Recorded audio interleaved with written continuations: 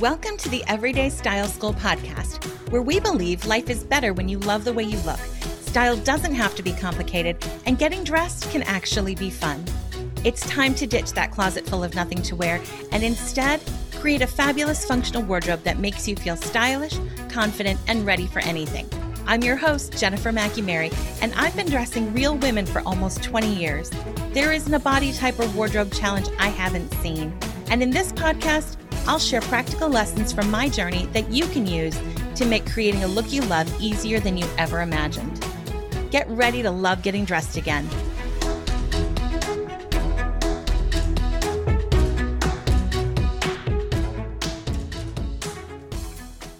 Hey everyone, welcome back to the Everyday Style School podcast. Today we have a very special visiting professor who I am so excited to talk to. Melissa Klug is a professional organizer and one of less than 300 people on the globe certified by Marie Kondo to help clients organize using the KonMari method.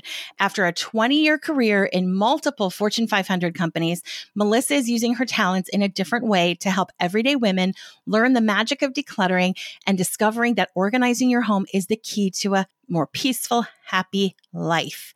Hello, Melissa. Welcome. And Hello. thank you for being on the Style School today. Oh my gosh, I'm so excited. I've been looking forward to this for many weeks. Me too. So you and I actually met at a women's networking meeting for an organization that you run here in the Twin Cities. Yes. And it's always funny. I find the best people when I go to things I don't want to go to, right? Yeah. So I remember that night, it was so hot. It was very hot. And it was hot. And I hate getting dressed up when it's hot. But so I was like, okay, I put it on my calendar. I'm going to go. And you were the first person that I met. And then you said you were a Marie Kondo organizer. And I was like, oh, I'm so glad I'm here, right? Because I was like, this is why I am meant to be here. And I came home that night and I posted in my Everyday Style Lounge group. I said, oh my gosh, you guys, I met a Marie Kondo organizer. I said, and you'd be really proud of me. The first thing I said to her wasn't, will you be on my podcast? But you can bet your sweet peach emoji that it was the second, because I know women want to hear this stuff, and especially after the Netflix show, I think that Marie Kondo's system got the exposure that it definitely needed. I mean, the life-changing magic of tidying up is a truly transformational book for a lot of people. So right. I am so excited that you are here. I am thrilled to be here because I spend a lot of time in people's closets. And so I just think it's a match made in heaven, because I love that every day you and I do something similar, just from a different angle. And I love that every day I get to work with women on basically how to make themselves feel better, and how to make themselves feel better in their clothing is something that I'm extremely passionate about. Absolutely. And you and I, there's some overlap in what we do, because I meet a lot of professional organizers and they say, oh, I do what you do. And I'm like, well, yes, different. We both throw people's things away. But they're totally different. Yes. And when I meet an organizer, we do have overlap, but frankly, your kitchen, that's not my expertise, right? Like that cupboard or drawer of to-go containers. Right. I will tell you, the one. Just for the record, kitchen is my least favorite thing to work on too. Is it really? It really is. Is it really? Yeah. I mean, I'm always glad when I'm done. Like when you're done, the results are so amazing, but it's physically extremely hard work. And it's just, it's just not my favorite part of the process, but very rewarding. It just has to be done. To be done. No, I get that. All right. So we're going to dive into your story and really talk about organizing a little bit in the closet, but a lot in the other parts of the home. Yep. But first and foremost, this is a style podcast. So I've got 3 questions for you. All right, and I'm my ready. listeners know. You ready? In 3 words, describe your style. Ooh. Okay. So my style has changed because I used to have a corporate life and now I have a very different professional life. So if I had to pick 3 words, I would say monochromatic, upscale, athleisure. Ooh, I love it. I mean, that really gives me an idea of what you wear. Yeah. I mean, it's kind of funny. I had a client one day who was like, "Why do you always wear black?" And I'm like, "Well, it's just, it's my comfort. This has always been my comfort go-to color, right? So black and white Yeah. is kind of my thing." But now, because I am so active, there is a lot of physical labor involved in what I do. People don't realize that. And so I have to be in clothing that it looks nice. So I don't want to walk into someone's house and have them go like, "Are you cleaning? Are you washing your car? Like, what are you doing?" So I need to look nice, but I also need to be able to move around and really feel like I'm not restricted by my clothing. So. Yeah, no, I get that. You know what I think is funny, and you talk about athleisure. I hear so many women who stay at home, they have that active lifestyle. They're cleaning their own homes, they're doing whatever. And so they feel like the only option for them is crappy yoga pants and, sad t-shirts. And I'm always like, ladies, we live in the age of athleisure. Yes. This is the greatest time to be alive. Frankly. It really is, because you can legitimately look very nice, but also have fabrics that are very comfortable, movable, efficient. And I love that I can say, the reason I said upscale athleisure is because there are so many places now that you can go and you can still look very nice and very professional, but you do not have to look like, again, like I said, you're going to wash your car or paint your house. So I went to church a couple of weeks ago in legit athleisure pants. Yeah, absolutely. And I put them with flats and a cardigan, and I did not look like I was going to the gym. I think the athleisure part, the athlete part is, I'm not athlete. Neither am I. I'm mostly leisure. I am all leisure. I wore them to church and I could wear them walking around the lake. I could do whatever. This is the greatest time to be alive, ladies. So if you are saying that you can't look polished because you have that super casual, busy, need to play on the floor with your kids, whatever lifestyle, that just ain't true. And you need to leave that excuse at the door, because we live in the age of athleisure. So 100%. Stepping down off my soapbox. Preach it, sister. Now. Okay. All right. Question number 2. Okay. If I gave you a $500 gift card to use in one store to spend on yourself, what store would you choose? Ooh, first of all, I would really love this to actually happen. That would be amazing. I know. So I think right now the store that I really, really love is Evereve, which is here in Minnesota. I think you would know better than I would. I think they're starting to be nationwide.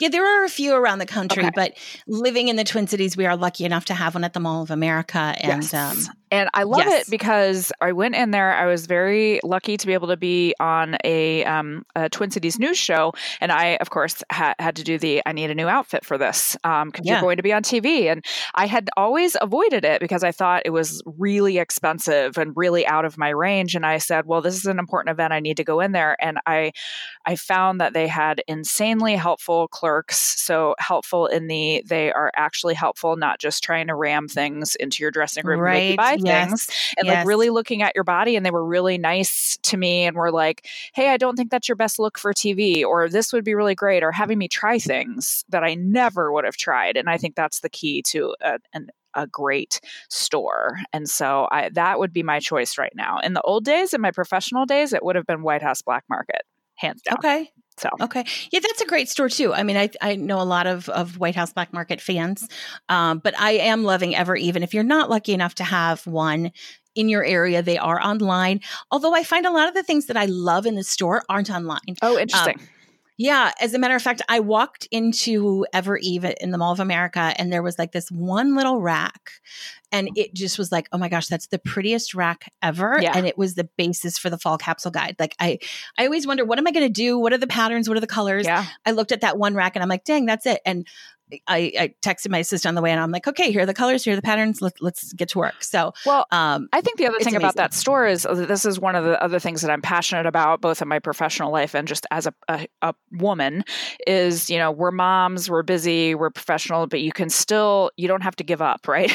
And I think Evereve is just very much on that train of, hey, we are a store for moms, but we're for moms that want to be a little bit more hip, a little bit more modern. And I love what you said on the podcast last week or a couple weeks ago when you're like, ladies, let's like step out of just the comfort, like be uncomfortable a little bit to try. For the psychological comfort. Yes. Yeah, exactly. Yes. And so Evereve to me is that store. Absolutely. Now, they definitely are a little on the pricier side. It is not your Old Navy Target price point. But I feel like if you can pepper in a few special pieces every season, they go a long way. Yeah. I will also tell you just something that I learned, and I know we'll get into this, but when I was decluttering my own home, which was the long process that I did for myself, what I determined is I looked through my own closet and I said, oh, I had been chasing the Old Navy pieces. P.S. Nothing wrong with Old Navy. I still love it. Yeah. But I had been chasing the Ever Eve piece with the Old Navy piece. And in some cases, I spent exactly the same amount of money trying to buy 4 of the Old Navy things to try to get the one nicer piece. And so I very much am look at the value, look what you're actually looking for, and find the best piece that fits within your budget and make sure that that's a piece that lasts. So. Without a doubt, because I think a lot of people think the option is save or spend. Yes. And a lot of times it's spend and keep that piece or save and replace that piece often. And I think there are things that you should absolutely just go cheap on, like t-shirts. For sure. T-shirts are going to get stained no matter what. Yep. However much you spend on that little basic tee, I go to Target for the basic tees because I'd rather spend $8 on something that's going to get stained and worn out than $35 for it. But yeah, cheaper isn't always the best option, even if you're on the budget. Even if you're on the budget, you just have to figure out how to work it. All right. Absolutely. So last question, and this is my favorite one. Okay. What item of clothing that you currently wear makes you feel the best about yourself and why? Ooh. So I have this pair of leggings that I am loving. I would wear them every day if I could. So they are Spanx leggings. Oh, yeah.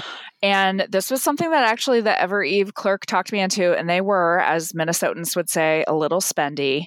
But this is an example of a splurge that is so worth it. So these pants, they're like moto pants. I've never ridden a motorcycle in my life, nor will I ever. Kind of like athleisure, right? Right. However, these pants make me feel like such just like they make me feel cool. They make me feel like I can dress up any outfit. It makes me feel like a hip mom instead of a boring mom. I don't know, everything about them just make me so happy. And I'm a total evangelist now for Spanx leggings, which was not a thing I even knew existed, honestly. I used their tights for years, but nevertheless, and so I'm so into them. Those are amazing. And I know the moto leggings that you're talking about. And they really, those are what I call beyond basics. Yeah. Because you take a basic item that everybody has, like black leggings, and you put something that's just a little extra to it. A little bit of zhuzh. A little bit of zhuzh. And it totally ups your style. Yep. And you're still in black leggings. Absolutely. So that's the capsule this time around has a lot of like beyond what I call beyond basic knits, because I do think the women that I speak to have that more casual lifestyle, but it's really easy just to get like in the t-shirt and jeans route where you're just wearing those basic $10 Target tees and a pair of jeans. And you're like, why am I so boring? Yeah. And then you go find the same like knit top. I have one and it has like crochet overlay on the shoulders and a little bit of thermal at the wrists and the hem, and it's a cool thing. And it's a t-shirt. It's a knit t-shirt that I throw in the washing machine in the dryer. It is no different than your basic.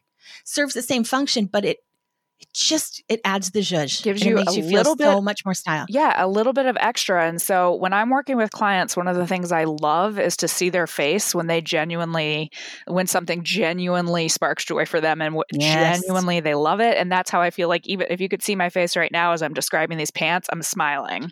Yeah. And it's just, that's the feeling that I want to impart to people, is like, have that feeling, pick those items that you love and you can describe like that. And that should be your closet.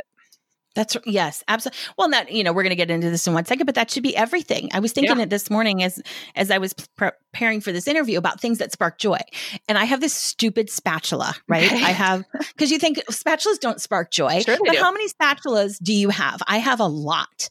But when I open that drawer of utensils and I have my pink pig spatula, which I love, and I love it because it's cute, but it's also got a shorter, wider handle and it's easier to like scoop stuff with. Yeah. That stupid $5 spatula sparks joy. Yeah. And you reach for it. And you're going to reach for it and to the avoidance of all the other spatulas. Yes, and that yes. is, so it's really funny that you say that, because that's what we try to do with clients is we try to have them think of those items. So, and say, hey, tell me about this thing that you love. Okay, that is what spark joy means. And even if it's I don't care if it's a spatula or a pair of sandals or a CVS receipt, like whatever it is for you that causes that feeling, that is what spark joy means. So.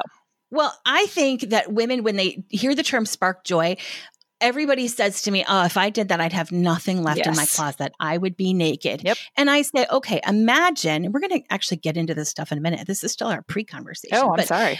No, we're good.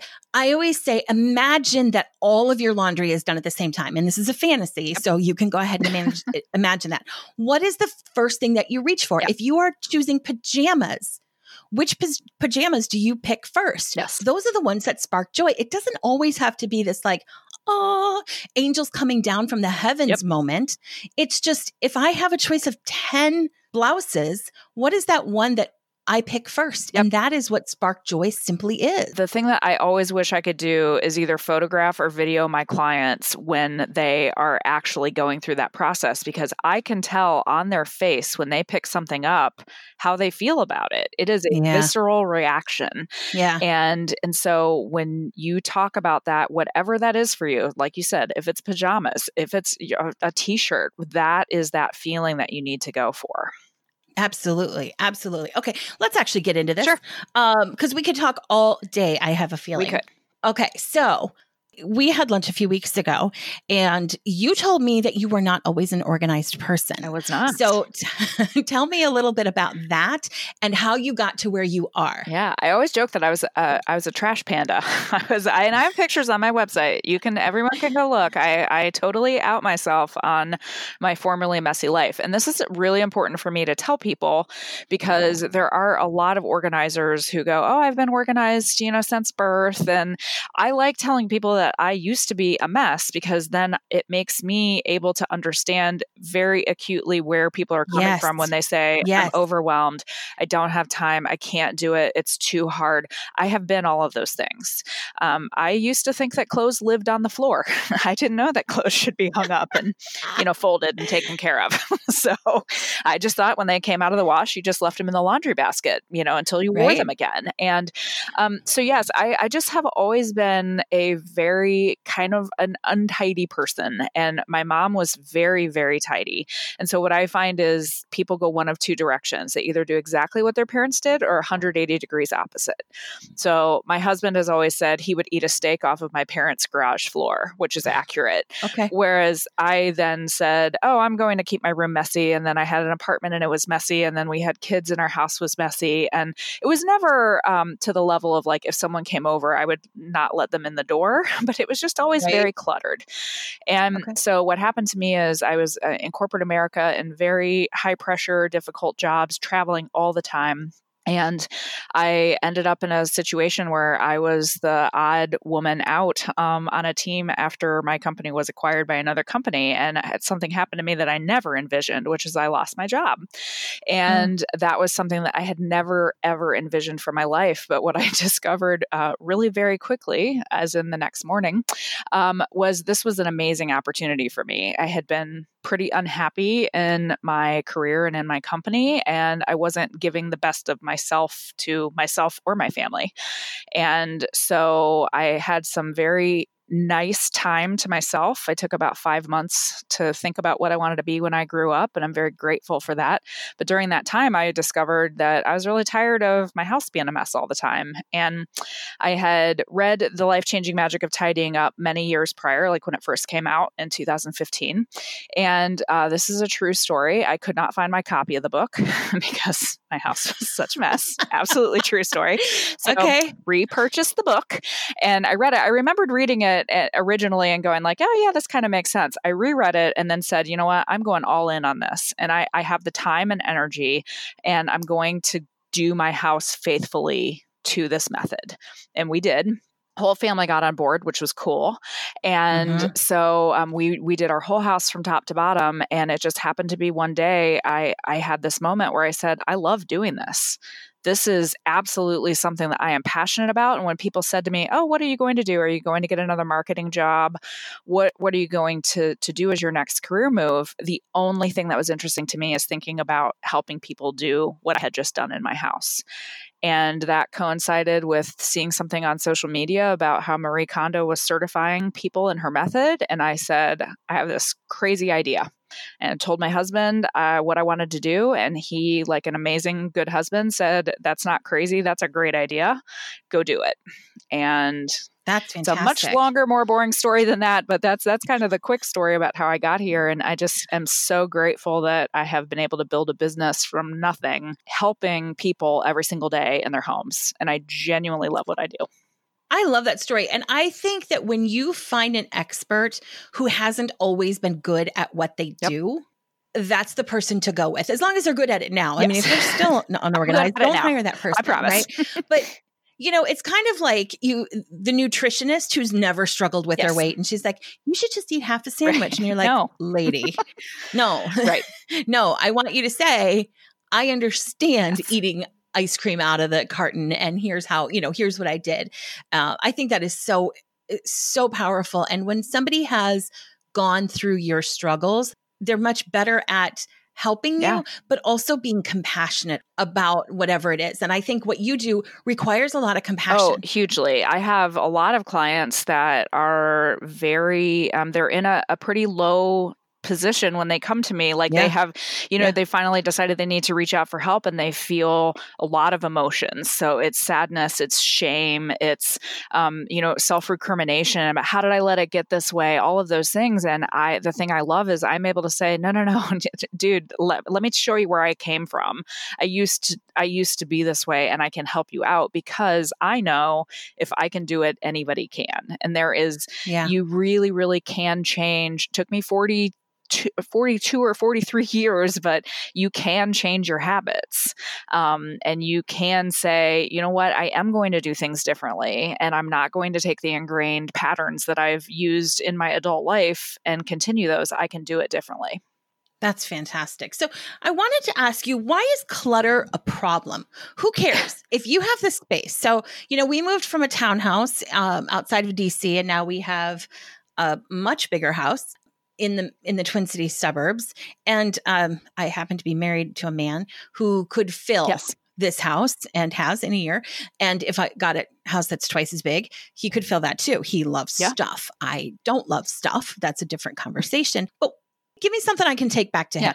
Why is clutter a problem? Even if you have the room for it, why is it a problem? Well, I will start with my favorite phrase that I use all the time, which is, it's from a book that I read called The New Minimalists. And P.S., I'm not a minimalist. I call myself a mediumist. So I'm not advocating that you go out and have one coffee mug. But this book, I really loved this idea, which they talked about the new definition of full. So a drawer can be full and only have two things in it. It does not have to be unable to open. We can have 5-bedroom homes and not fill every room and not feel like we have to fill that. I think that's a huge problem in America. We are very fortunate.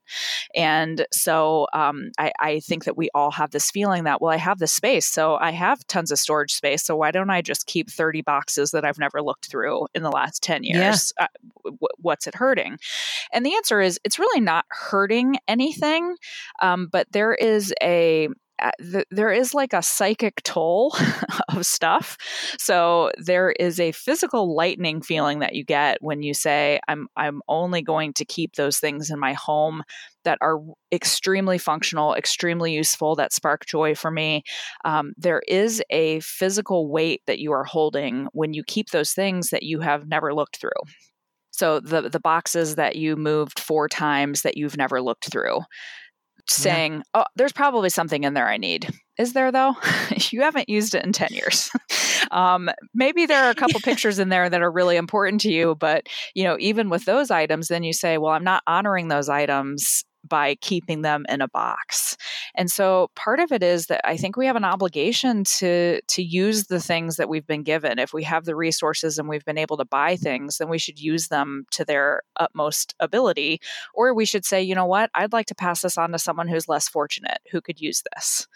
So that to me is the answer of there is that feeling that you have where, even if you have the space, you don't have to fill it. The other thing I will tell you is there is actual brain research on what clutter does to your brain.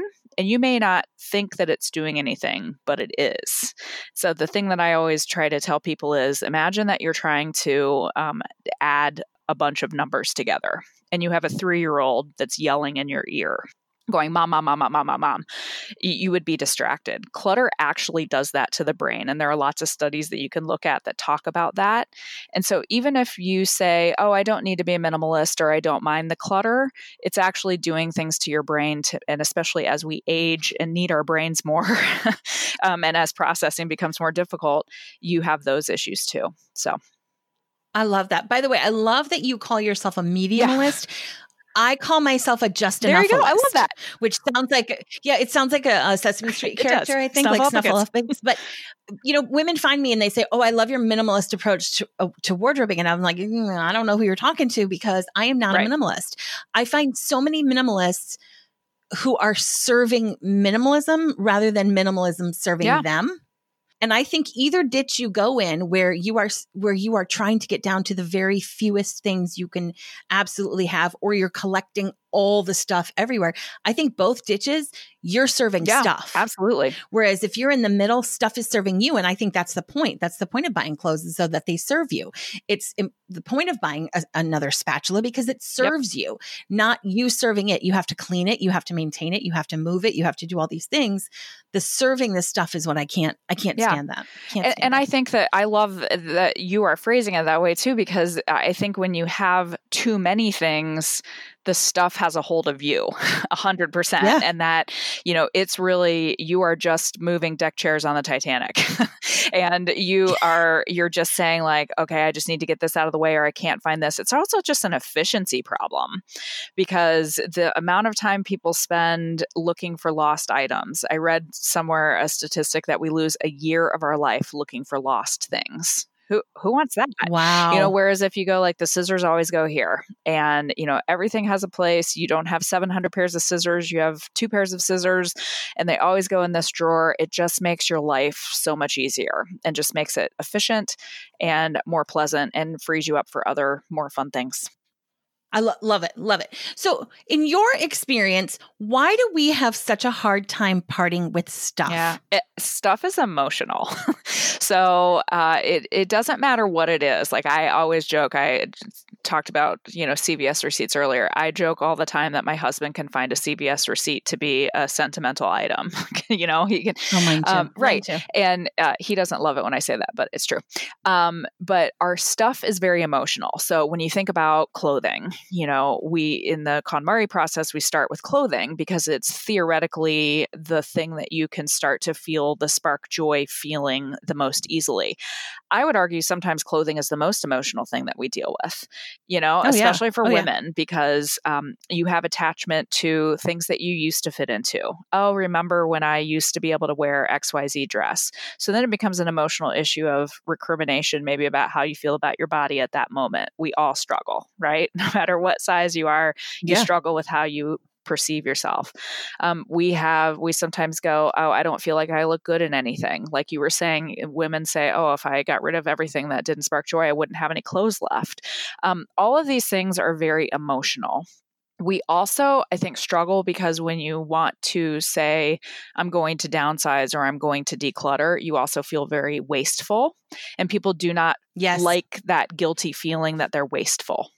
And so that's a very real feeling that we have to deal with in my work all the time. And part of it is just getting to this emotional and psychological place where you say, okay, this is spent money. I cannot do anything about it. I cannot give it back. What I can do is donate these items to someone else who is in need, that it will have a very, very good second life. And then I can also say, I'm going to change my behavior going forward. So I am not going to go buy 22 spatulas. I'm going to buy the one spatula, the pig spatula that really sparks joy.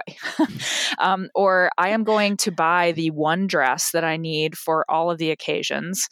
And I am going to feel good in it. And I am going to spend the time and the energy to go find find that thing that really is the right thing for me versus that wasteful, I'm just going to buy 3 dresses and hopefully one of them will work enough. So yeah. I always say that people hang on to things for a couple different reasons. They remember when they could wear it, or they remember when they did wear it. And the other one is guilt. They spent the money on it, or somebody gave it to them, and the money, I always tell women, you're not getting the money back. The money is spent. Your clothes are not Picasso's. By hanging in your closet untouched, nobody's going to discover them in 20 years, and oh my gosh, now this vintage Target tee is worth $5,000. Not going to happen. If you're buying Chanel, if you are buying Balenciaga, if you're buying those things, they will appreciate in value. But if you're buying Bandolino shoes, they're not appreciating in value, and you can't get the money back by just leaving them in there. Doesn't work that way. Part of the KonMari process in particular is that you need to have gratitude and respect for your belongings. A lot of people, especially in the US, get hung up on that. Like, I'm not going to say thank you to my shirt before I give it away. But that concept is just simply that you should have gratitude and respect for the things that you have been fortunate to receive. So you've worked hard for these things and you purchase them. And so you need to be grateful for them, but you also need to say, I no longer need this item and I can let this go. This money was spent 10 years ago. This money was spent 2 years ago.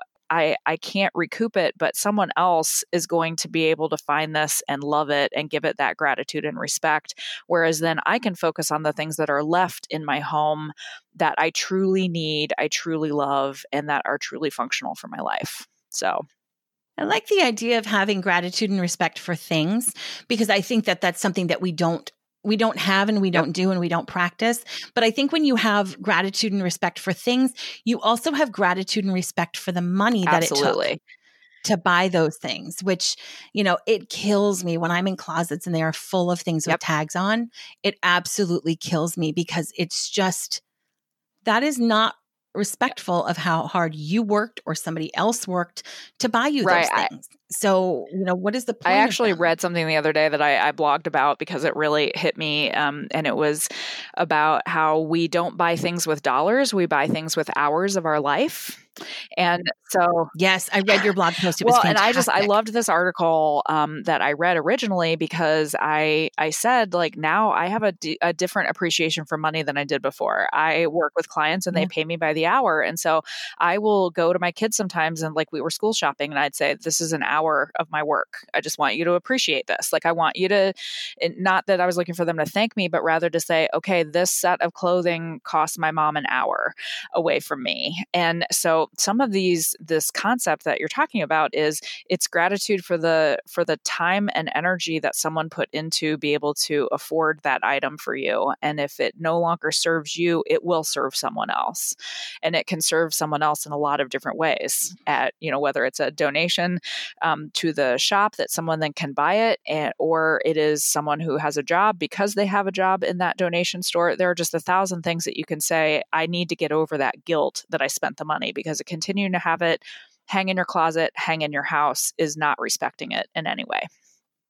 Yes. And I think that there is a moment, sometimes I've had clients and I pull together everything that has tags on it and I add it up.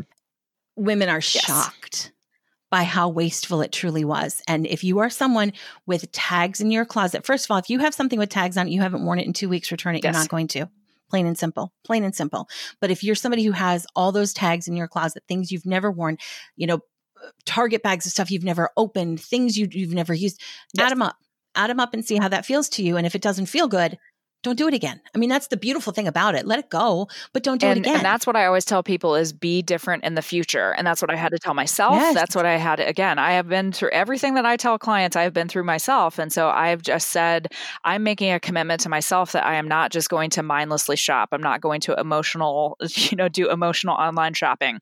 I get that emotional shopping is a thing, but just find a different outlet. And I think that the tags on the clothing is a very very much a sign that you have to look inwardly about what am I trying to fill with this? Like you are Yep. probably trying to fill something else. And that's actually when you ask about why is clutter so difficult or why do we have such a hard time with this?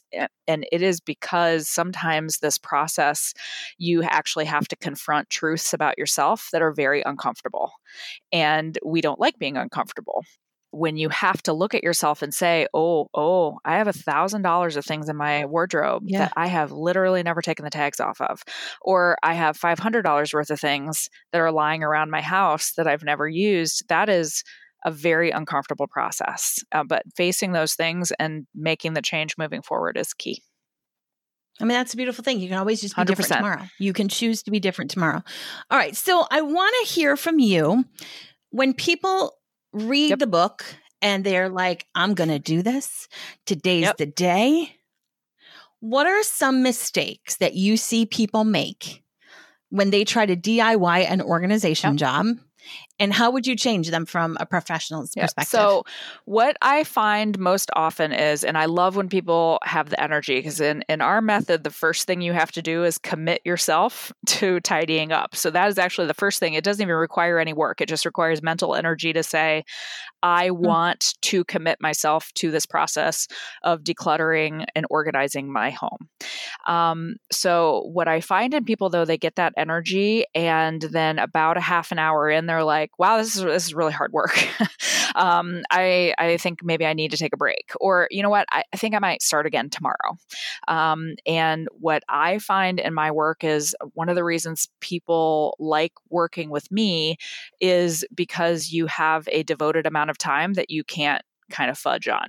You can't work for half an hour and then go, I think it's time for a glass of wine. Check your email. Yeah, exactly. You have to dedicate the time to it. And that's what I think a lot of people underestimate is it is certainly, I don't find it to be drudgery. Some people find it to be difficult, but you have to say, I am going to devote 3 hours as if I were in a meeting at work. And I'm going to devote that time to, whatever part of the process you are on. I think sometimes people find out that the work is very hard and then say, I'm just not going to do it. I don't feel like it. So I think the other thing that people make a mistake on is not setting goals for themselves, especially when we talk about starting in a closet, but it goes for any of the categories that we work on in a home. You might say, I would like to, for instance, say I would like half of my closet to remain. That's maybe not a realistic goal, but what I like for people to do is have a goal and say, you know what, I would like to only keep the things in my closet that genuinely spark joy, that I wear frequently, that make me feel really good. A lot of people do that. Oh, I'm going to save it in case I lose 10 pounds. I'm going to, I am going to save it for that special occasion. Or the one that I always tell people is like, yes, you may need an orange sweater for an orange sweater party in 5 years, but don't keep doing that. Might is a big thing that we talk about in my work of that's a huge mistake people make. Yeah, you might need that paperclip in 3 years, but could you maybe just rebuy that paperclip for 4 cents? So yes, I think those are the biggest things is you've got to set some goals for yourself on a time and energy perspective, and then reduce that might feeling. So for me, when I work with clients, it's the someday, like you alluded to. I'm going to lose that weight someday. Someday I might want to wear that. And I have my clients go find a calendar and find someday. Well, because every calendar I've ever seen does not have the word someday printed on it. And there will never be a time where you want to use or you want to wear that itchy sweater. That day is never not going coming. to come. I always tell my clients the best day to clean out your closet. I think I talked about this on episode 14. The best day to clean out your closet is the day where you go, I have to do laundry because I've got nothing to wear. When you feel that, you go to your closet, you throw everything away. What is in here that I refuse to wear and that I don't want to wear? My someday has come and I still don't want to wear it. I'm in the middle. I'm working with a nutritionist right now. I want to feel a little bit better in the body that I have been given. But I'm also not sitting there going like, oh, this shirt, I definitely like in 3 weeks, I'm going to be able to wear it. I'm just saying, what does my body look like now? I would like to dress for that. And I also think, and I talked about this a little bit earlier, but the psychic energy that is required to keep things that make you feel bad about yourself. So if you have this entire closet worth of stuff, that what it's telling you is you're not good enough, you don't look good enough, you are this, that, or the other, that is the opposite of sparking joy. And so to say goodbye to those things and gratefully release them, and then be able to say, again, I'm getting over the guilt of giving them up. I am just embracing who I am. That's a very powerful thing. It is. It is. And I always say, and I think I again said this in episode 14, because we cover a lot of the same subjects here, but clothes that don't fit you mock you in the morning, but they don't motivate you the rest of the day. No. You know, you go in your closet and you're like, oh man, I gained weight. Jeez, boy, that was a rough winter, whatever it was. And you say, okay, I'm going to get back into those. And then you go about your day and, you know, you're at Starbucks, it's 4:00, you're having that like crash and that black and white cookie looks really good. And you're like, you know what? I have a pair of chinos that are snug. I'm not going to get that. Like, it doesn't motivate you. It doesn't. You forget about it as soon as you close that closet door. But in that morning, in that moment, it has mocked you. It has made you feel bad. It has reminded you of where you're not. And oh my gosh, maybe you'll get back there. Maybe you won't. But in the meantime, don't look at it every day. You know what? Don't look at it. Like I said, I'm trying to be different right now, but I also have said that, you know, if you do magically lose weight, right? If you do all the hard work to lose weight, I will also tell you that you probably are going to want to go out and reward yourself with a couple of things that really make you honor that work that you have just done. And nobody is like, I want to go wear my old pants. Right. Nobody. And I've lost enough weight and gained it to know that when you lose the weight, you 100%. Want new things. You want new things that reflect who you are now. So hasta la vista, Jen from, 2016. It's Jen 2019, and I'm going to dress for that. I just think like that process of self-acceptance is very important, and it's so hard for women, it's so hard for moms, so hard for people to get to. But that's another part of the process, though, that is very difficult for people. So that self-acceptance isn't just about your closet; it's about a lot of other parts. You know, it could be about books, it could be about the way you handle paperwork, it could be about how many coffee mugs you have. I always tell people we had 47 coffee mugs in our house. I was like, why do we have 2 humans that drink hot beverages? Why do we need 47 coffee mugs? I love coffee mugs, though. I buy them as souvenirs. No, I do coffee too. mugs. But it's that process of like, who am I and why do I need these things? And does it make me feel good to not have any space in my cabinet because I have 47 coffee mugs? No, it doesn't. So that's very true. So I had a question I was thinking about as I was driving home from a thing at my daughter's school today. And I was thinking about past clients that I've worked with and people for whom our time together has stuck and people for whom our time together has not stuck. And I've gotten pretty good at knowing when it's going to stick and when it's not going to stick, right? When this is going to be like a one-off, awesome. And then a month later, they're back in their Schlampadinka, which is an Oprah word, apparently, uniform, right? How do you know? Do you know when it's going to stick? And how do you know? That is a great question. I've never, ever thought about this before. So I think there are clients that I work with that are just kind of one-off. They go, oh, I hate my closet. Or we always go through the process of, okay, tell me a little bit more. Like, what does your ideal home look like? All of these things that we do in the KonMari process. But I still have some clients that say, nope, I just want this one closet done. And I do that with people. It's called traditional organizing. I do that with people because that's what clients want. But I will find that those people, their closet in 3 months is going to revert to the way it was because they didn't actually change a behavior. So they really didn't examine their relationships with the stuff. They just said, please make my closet better. And I think the key is that you have to commit yourself to this. Okay, I know I have too many things. I know I need to be more thoughtful about what I have in my home and what I keep in my home. And if you really, really commit to that process, I find that you have more lasting change. And the clients that I work with on a more long-term basis, where we're really changing the way they look at everything they bring into their home, that's when you get that real change. So the people that I work with for 3 hours and then I never see them again tend to be the ones where it doesn't stick as much, or I'll hear from them again in 6 months and say, ooh, I maybe need you to come back. Oh, the closet's messy exactly. again. So that's interesting. For me, it is how far I take them from who they started to be. If I have a woman who I want a total overhaul, I'm going to change my style. I'm never going to wear, sneakers again. I'm high heels all the way. The farther I take her from where she starts, the less likely it is to stick. And, that's why I hate makeover shows, because I go, that woman is going to be back in that sad cardigan. The sad cardigan. Like when the cameras turn off. I can actually Photoshop the bad cardigan. I can feel it. The sad cardigan. I think that there's something to that in what I do too, is that's what we always talk about in my work about. It's not about what you're choosing to get rid of. It's what you're choosing to keep in your home.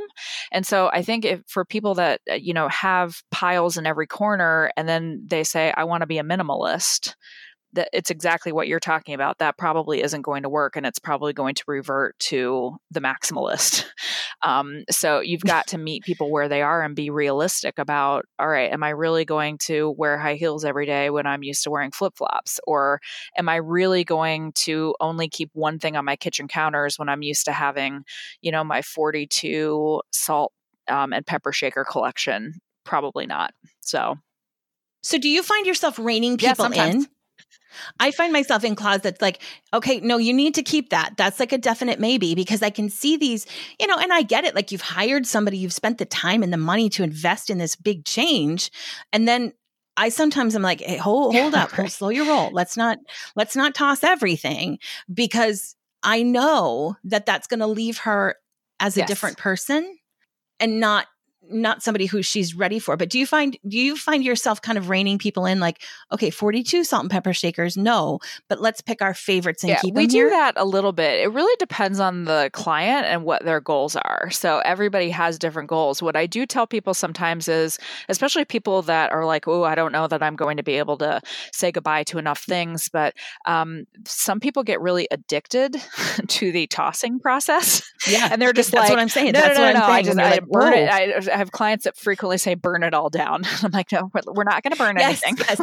And you see the little bit of like crazy in their eyes. Like, they want to do this so bad. And you're like, no, you don't. Right? No, you don't. You will literally be naked, or you will have no spatulas or whatever it is. But I do try to remind people, and part of my role as an outside observer is to say, like, hey, let's slow our roll a little bit. You might want to think about keeping 2 spoons. Or you might want to think about, hey, don't you need a couple of dresses because you work in a business environment? Or what? So sometimes that addiction to the tossing process, you do have to be a little careful. So I think extreme on either end is bad, right? So if you have someone that's like, oh, I need to keep every one of these tops, versus someone who's like, I don't need a top again ever. I'll just wear sweatshirt, whatever. It's any extreme on either end is not ideal. You can't go to work in your bra, Linda. I mean, you need on to your keep job, the top. you can, but not many jobs. Not the listeners that are listening today.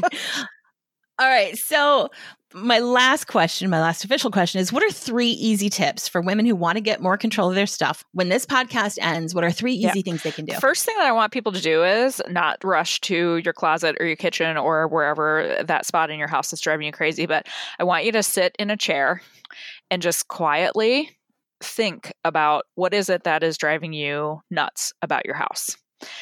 We all have those things, right? So I want you to imagine you come home at the end of a day and you walk in your door, whatever door you enter in your house, and you start to just have a quiet imagining of your house and go, what are some things that are frustrating to me? If you start thinking about those things, you really start to hone in on, okay, what is it exactly that I need to start doing? And what is it that's bothering me? So is it bothering me that I constantly lose my keys? Is it bothering me that I can't find anything to get dressed in the morning? Is it bothering me that my closet is so full that I literally can't put another thing in?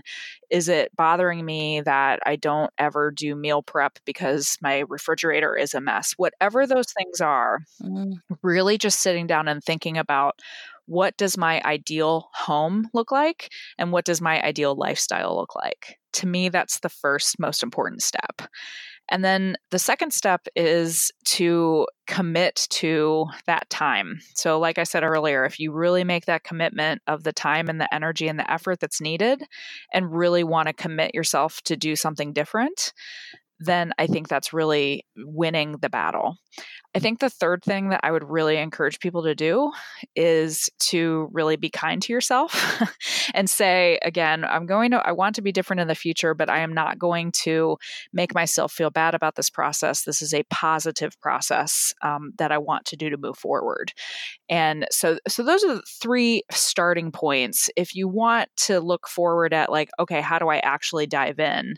One of the things that we do in the KonMari method, which I think is infinitely helpful to people and people don't like it always because it does involve work, but is whatever room, whatever category you are working on, you need to take everything out of its receptacle. So it's t-shirts out of drawers, it's coffee mugs out of cabinets, it is candles out of candle storage, it's holiday decorations. You actually physically take those items out of their resting places and you put them all in one spot, and then you look at that and say, oh wow, I had no idea I had 75 dresses, or I had no idea I had 32 spatulas. That process of taking things out and examining what you actually own is, to me, the most valuable part of the process, because it's a process that brings a lot of self-awareness, and it allows you to have a blank slate to start over again. So when you do get done choosing what stays, then you can put it back in its resting spot in a way that makes more sense to you. So that's a physical thing you could do to start the process. That is fantastic. I really like the first step, just being sit and think about it. You know, when I speak to groups, inevitably after I finish, people come up and say, I want to go home and like burn down my closet. And like, okay, whoa. Again, Linda, don't do that. But I love the idea of just actually being reflective about it and being intentional. Sometimes I think that that's the step that we skip, and really harms us in the long run. Before you touch a single item in your home, you should, the 3 steps I first gave you were just thinking.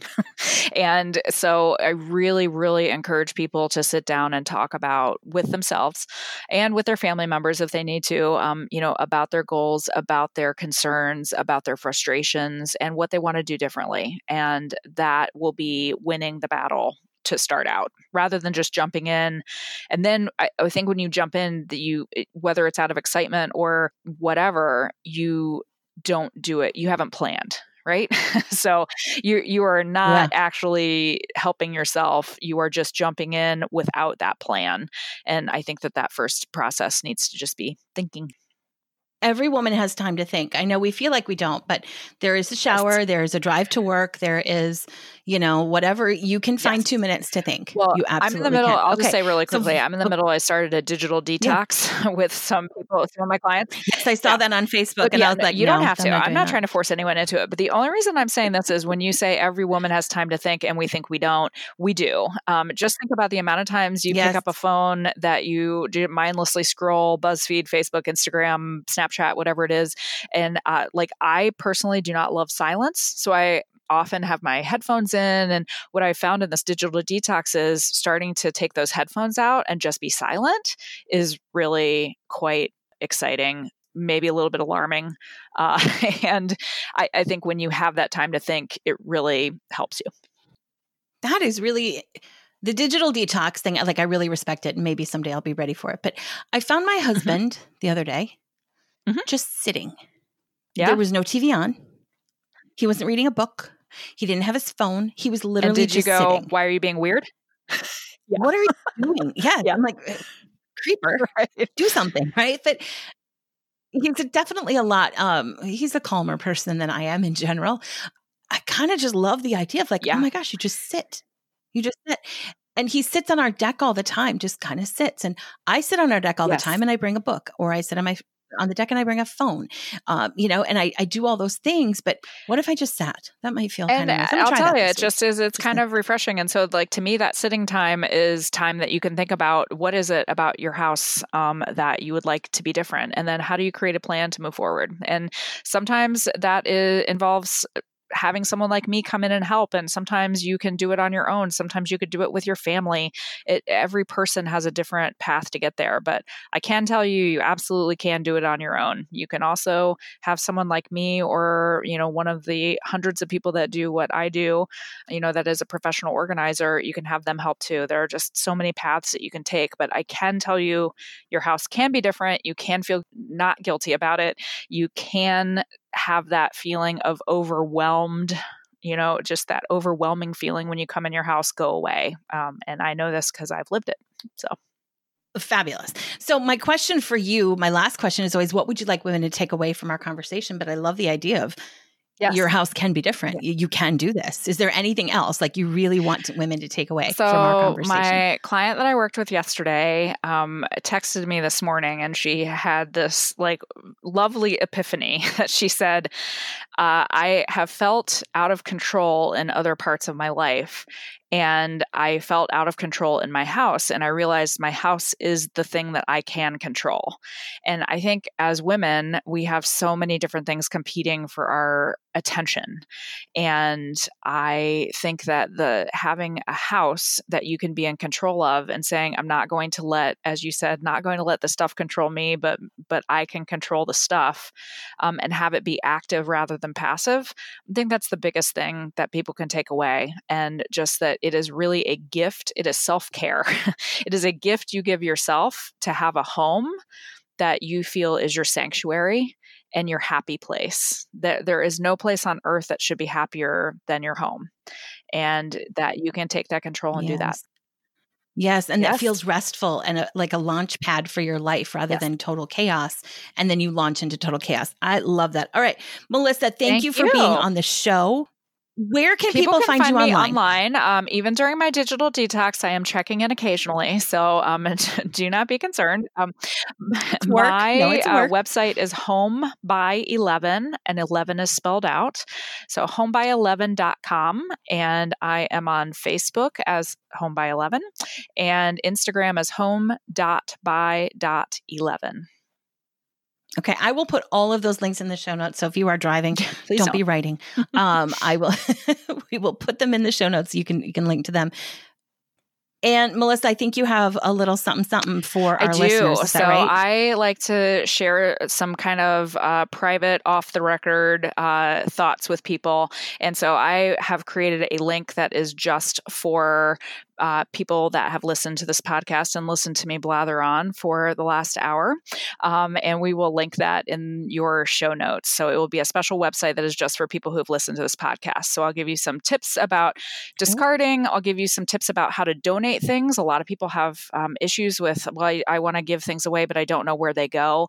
I'll give them some special tips and tricks that sometimes get people stuck.